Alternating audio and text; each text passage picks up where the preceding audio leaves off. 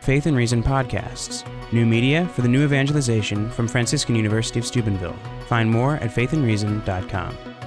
You're listening to Mr. Igor Vishnevetsky, poet and novelist, giving a talk entitled The Essential Importance of the Epilogue in Dostoyevsky's Crime and Punishment. Mr. Vishnevetsky's talk was part of the literature series at Franciscan University of Steubenville. Thank you for this welcome, and it's definitely a pleasure for me to speak to you. I spoke to part of the audience a little bit earlier, and I enjoyed our, although rather brief, interaction. Please feel free to ask me any questions after the lecture, which you may have.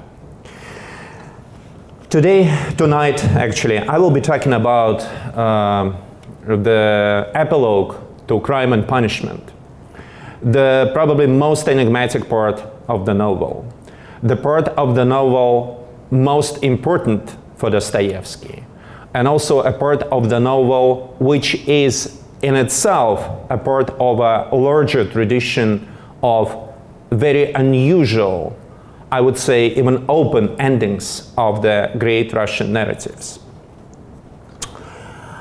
One of those narratives, and I was going to show you a picture because one of the gestures, one of the moves that Raskolnikov makes in the epilogue to Crime and Punishment, it's in a way a reversal of the move which the character of this novel makes. So one of the narratives of that type that has endings similar to Crime and Punishment is Alexander Pushkin's novel in verse Eugene Onegin. It was composed between 1823 and 1832. Was published in its complete form in 1833. And Pushkin was, together with Gogol, one of Dostoyevsky's favorite Russian writers. And he always referred to Pushkin. At the end of this novel, we see Eugene Onegin confessing his love to Tatiana. Raskolnikov is confessing his love to Sonia. But, yes, to Tatiana, who now is married to Onegin's friend, General Gremin. We know from the previous narrative that Tatiana was and probably still is in love with Onegin. And this is a belated confession. Onegin kneels in front of Tatiana, but she says that I'm married to another man and I will remain faithful to him. Then Onegin's friend, General Gremin, enters the room. This is the ending of a novel. What kind of ending, you may ask? It's the beginning of a new story. But as I said, Russian literature has a tradition of endings like that. Another similar ending is the ending to an epilogue, actually, to War and Peace.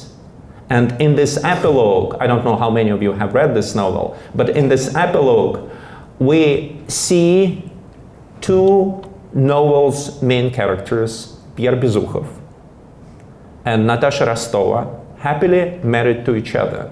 You should also keep in mind that Natasha is an ex-fiancée of Bezukhov's best friend, the third main character of the novel, Prince Andrei Balkonsky, who has been killed during the war with Napoleon. So Pierre marries his best friend's fiancée. And the happiness seems to be well-deserved. However, from Tolstoy's plans, and Tolstoy publicized them after he completed this novel, we know that the entire construction of War and Peace was just an introduction, a prologue to a larger novel, which Tolstoy never completed, but he wanted to complete it, especially after he finished Anna Karenina.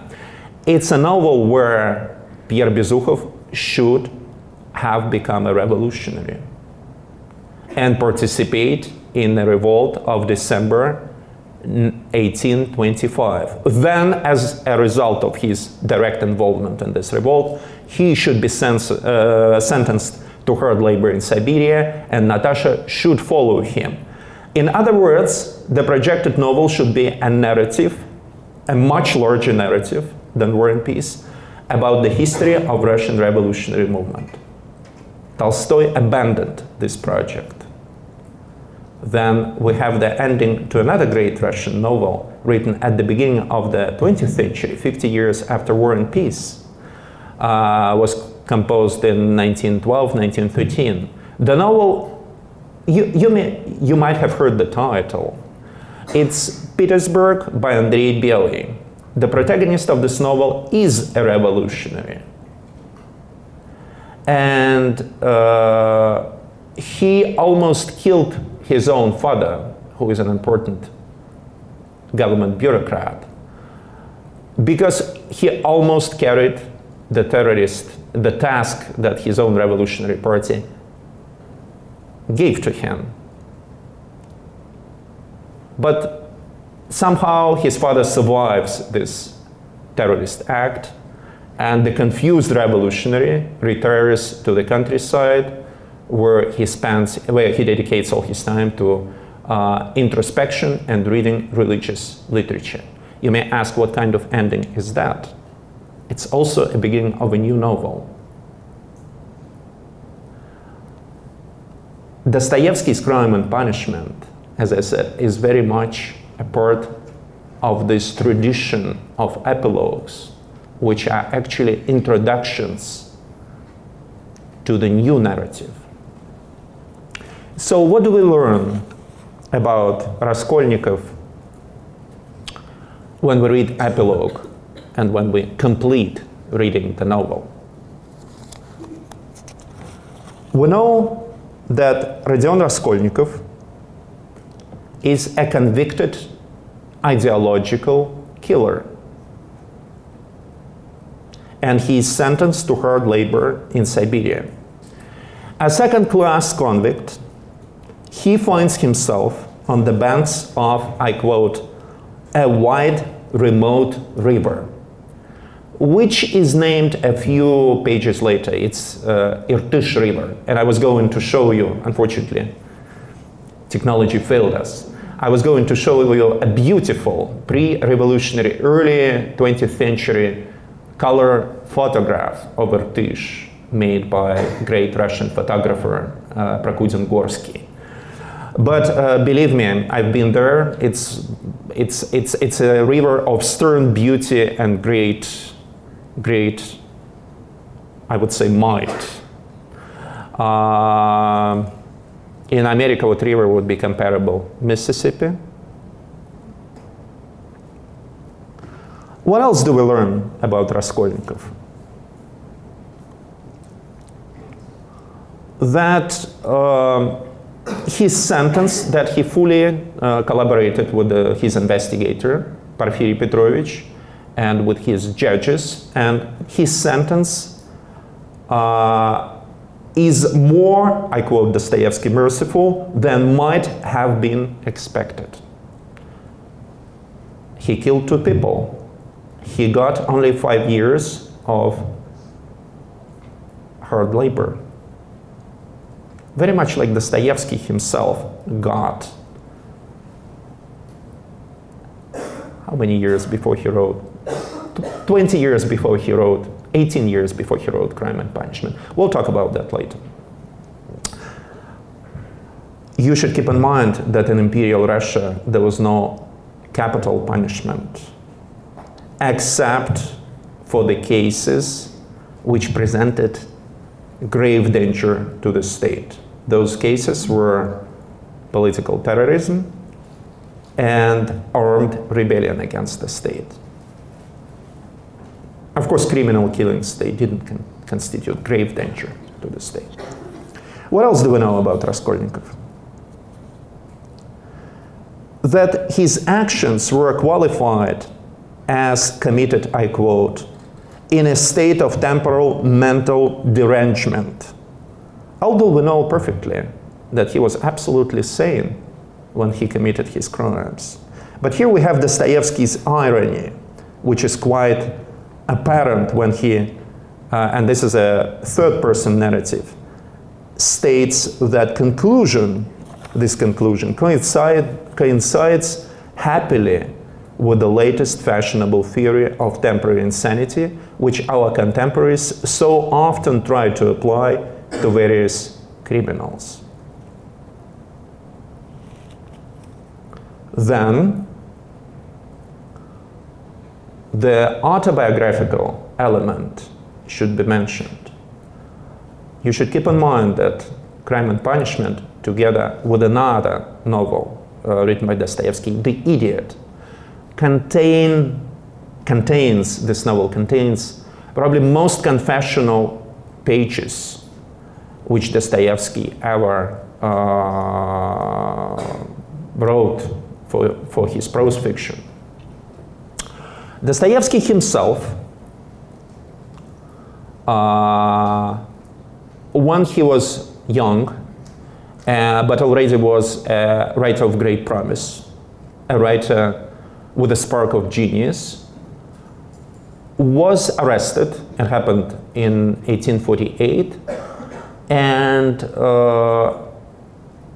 his only crime was that he was, together with other friends, interested in socialist ideas.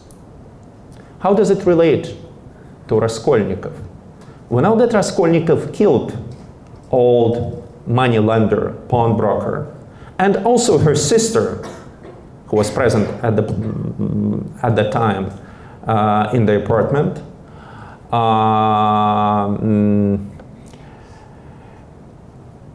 Because he wanted to use the supposedly considerable amount of money that this old pawnbroker should have for the common good, and because he didn't believe in private property. Private property should be redistributed.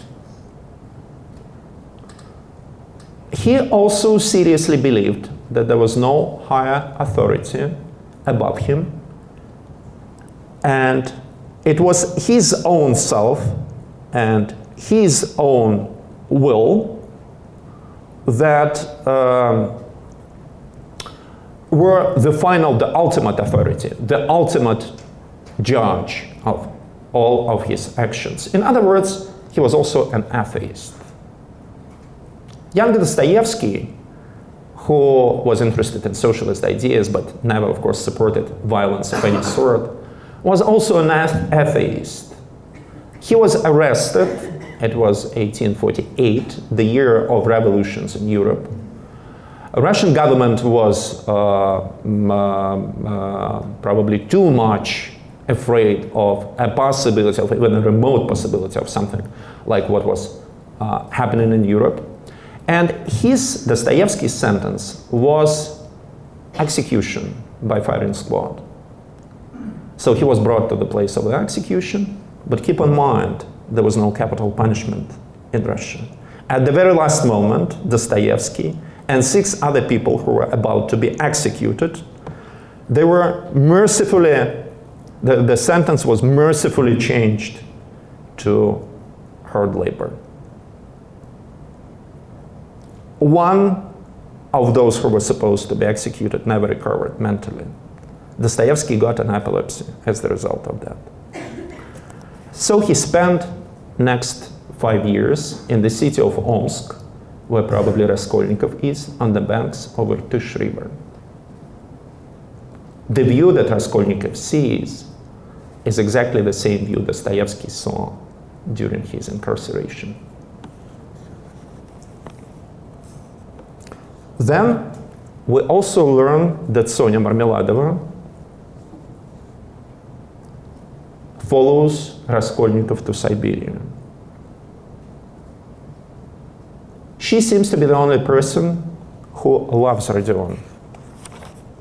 Raskolnikov's mother is devastated by the fact that her son is a convicted killer, murderer. She plunges into insanity and dies. Finally,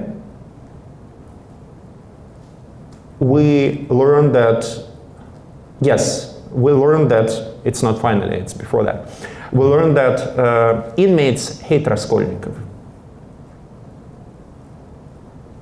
They even threaten to kill him. The thing that stops them is that Raskolnikov doesn't care.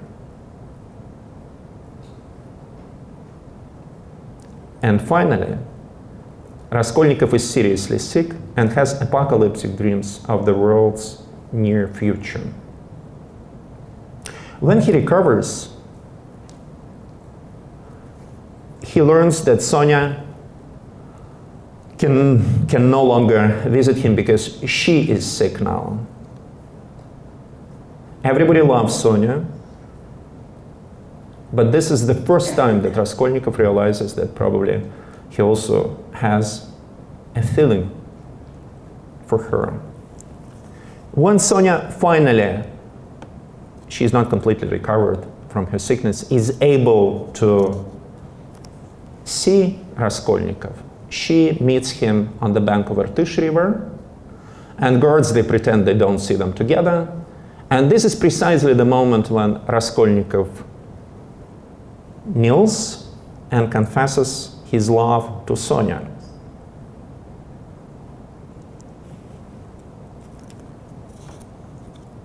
On his return to prison, he opens the book that Sonia gave him long ago and which he never opened before.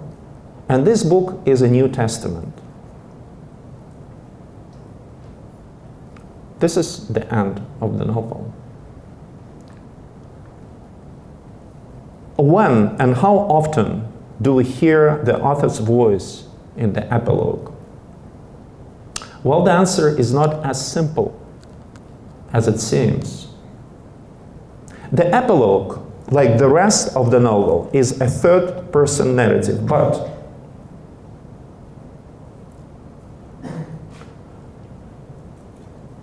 we hear author's voice only, I would say only on 2 occasions in epilogue.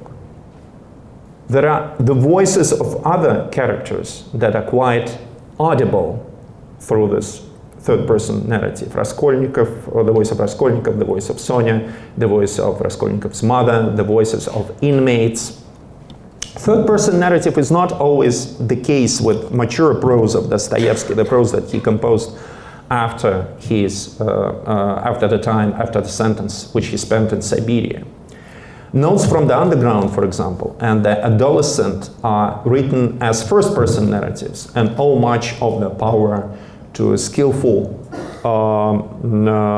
presentation of the protagonists' minds.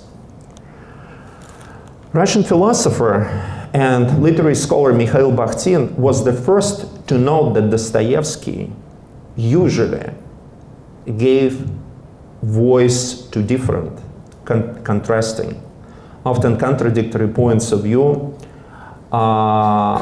while he, as the author, stayed in the background, in the foreground of the narrative.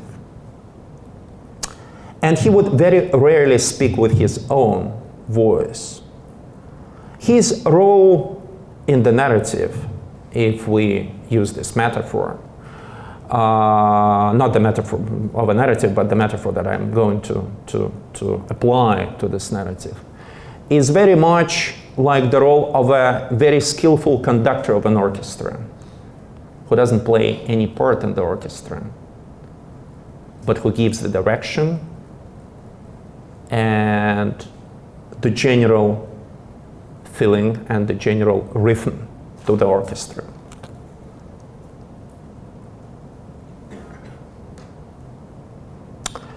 In the epilogue, I think, author's voice can be heard only twice.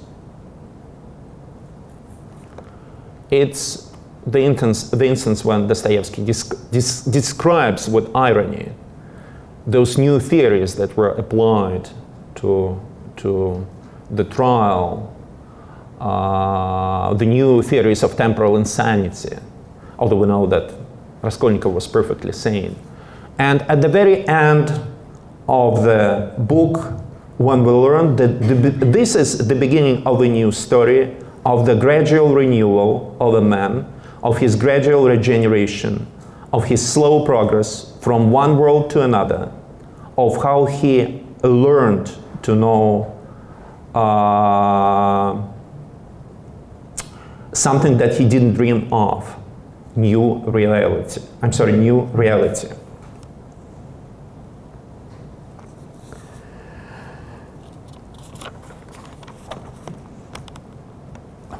Was this something unusual? Probably not. Dostoyevsky was not, in this regard, very different from, for example, Plato, who in his prose always pretended to be just an observer of the real conversations between his friends. This observer who just registered the insights and follies. Very rarely in the prose of Plato we hear Plato's own voice. It's through the voices of the others, Socrates and others, that we learn his own ideas.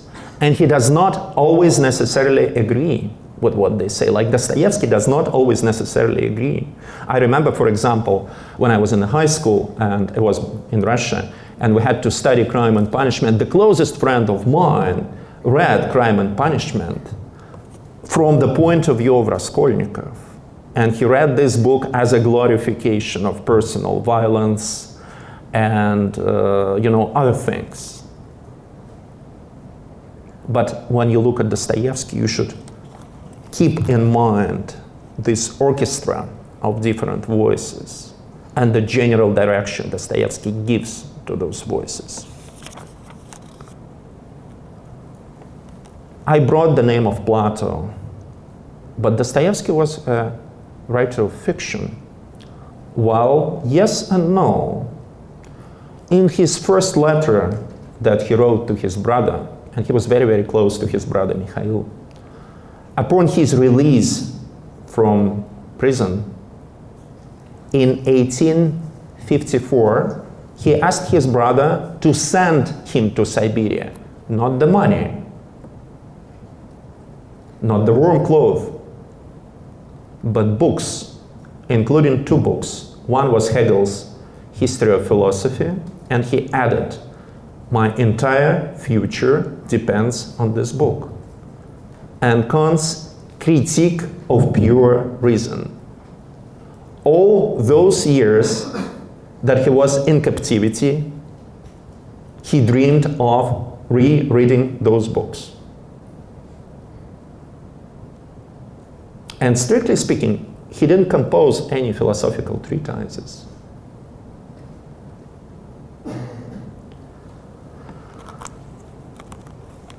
What he did with the genre of prose fiction, with the genre of the novel, and he was writing novels, not philosophical treatises, he combined Platonic type of dialogue with already existent genre of Western European novel. What is Western European, classical Western European novel about?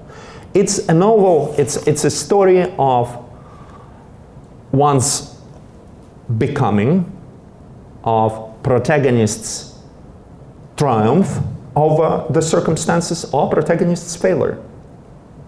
And there is always a significant moral dimension to this novel. But almost never European philosophical novel discusses philosophical questions that the characters of Dostoyevsky formulate. So it's this Western European novel married to the genre of the Platonic dialogue. Sometimes it reads like the novels of Dostoyevsky, since they should be entertaining. They sometimes read almost like pulp fiction. Or at the same time they could read like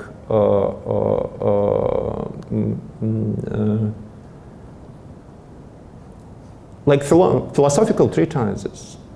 There was no other writer of fiction who influenced Western European philosophy that much. But of course, as the writer of fiction, he had most influence over his readers by means of images, references, and symbols. Why don't we discuss some of the symbols that are present in the epilogue? One is the river. The river is always a borderline between two worlds. Raskolnikov sits on the bank of Irtysh river and he looks at the free steppes on the other side with nomads there. And he understands that this very different life is not attainable for him. It's on the bank of the river, on this border between two worlds. One world where he is not free in all senses, although he thinks he is the master of his own fate, but he is absolutely not free. And on this borderline between the world where he is not free and the world where he could be free, he confesses his love to Sonia. He repeats the gesture of Eugene Onegin, but he is loved back. It's there that he learns that probably he could be free in the future.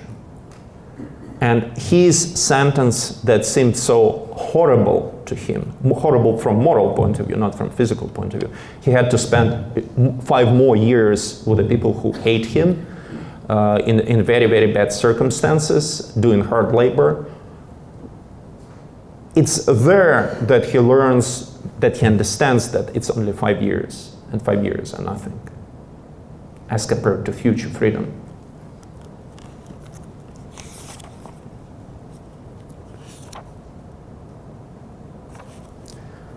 The other important element of in terms of images, symbols, and references, I spoke about references to Eugene Onegin. Now, the other important element of the epilogue is Raskolnikov's dream. He, in fact, looks into his subconscious in this dream. He looks into the mirror, which reflects veritable hell.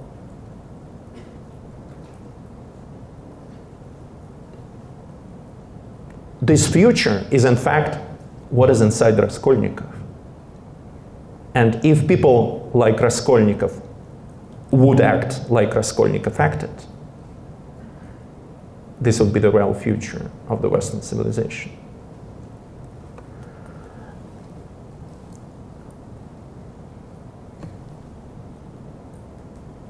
Only after he understands that, he is finally able to do what he should have done long before.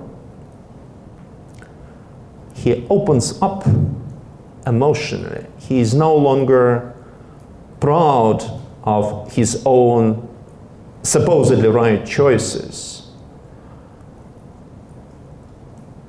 He confesses his feelings to Sonia. Sonia's name is also symbolic. The full name should be Sophia. Sophia is wisdom, of course, in Greek. And his final gesture in front of Sonia at the end of the book, which is also very much reminiscent of a great painting that Dostoyevsky should have seen in the Imperial collection and the State Hermitage collection, and which I was about to show you, but I'm sorry, again, technology fails us. It's Rembrandt van Rijn's great painting, The Return of the Prodigal Son. So Raskolnikov kneels in front of Sonia, like the prodigal son kneels in front of his father. And Sonia, the embodiment of wisdom, becomes a true home of Raskolnikov's tortured mind, tortured, flawed, and prodigal mind. many things in the epilogue, they have this symbolic dimension. Finally, his relationship with the inmates. You are a gentleman, they say. You shouldn't have gone to work with an axe. It's not at all the thing for a gentleman. You are an atheist. You don't believe in God. We must kill you. And those are the words that he hears from other criminals. Why?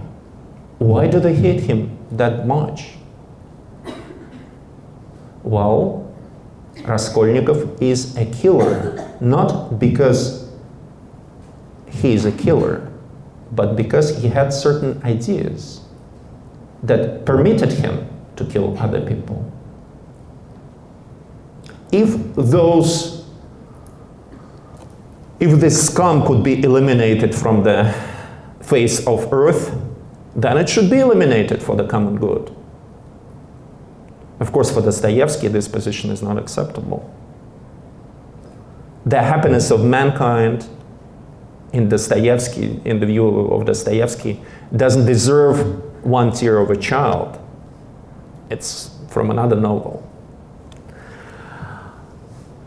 Criminals, however, they know that they are criminals. Raskolnikov is absolutely sure that he is not a criminal. He just acts because he has those ideas. While criminals, they understand that they committed crimes and they are flawed humans. So they are on the way to the redemption. Well, Raskolnikov, the only regret that Raskolnikov initially has in prison, that he didn't commit suicide, that he didn't have enough stamina, enough motivation, enough determination to kill himself, like another character. He mentions this character in the epilogue, Svidrigailov did. And who is Svidrigailov? He is a child molester, a rapist, and a monster. But at the same time, a very, very smart individual. At a certain point, Svidrigailov says that we're like twins, we're like brothers, Rodion Romanovich. He addresses Raskolnikov. And Raskolnikov keeps thinking of Svidrigailov in the epilogue. He does not understand that normal person should not even compare his actions to the actions of a monster.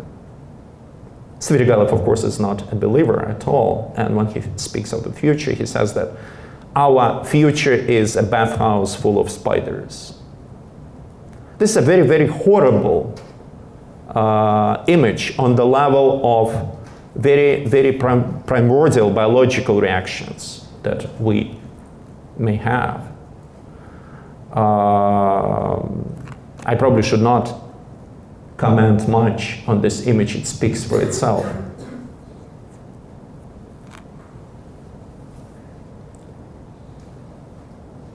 Only after Raskolnikov looks into his own subconscious in his dream, after he opens up emotionally, he is probably capable to make another move and to finally cross this river that separates him, in symbolic sense, of course, from his true freedom.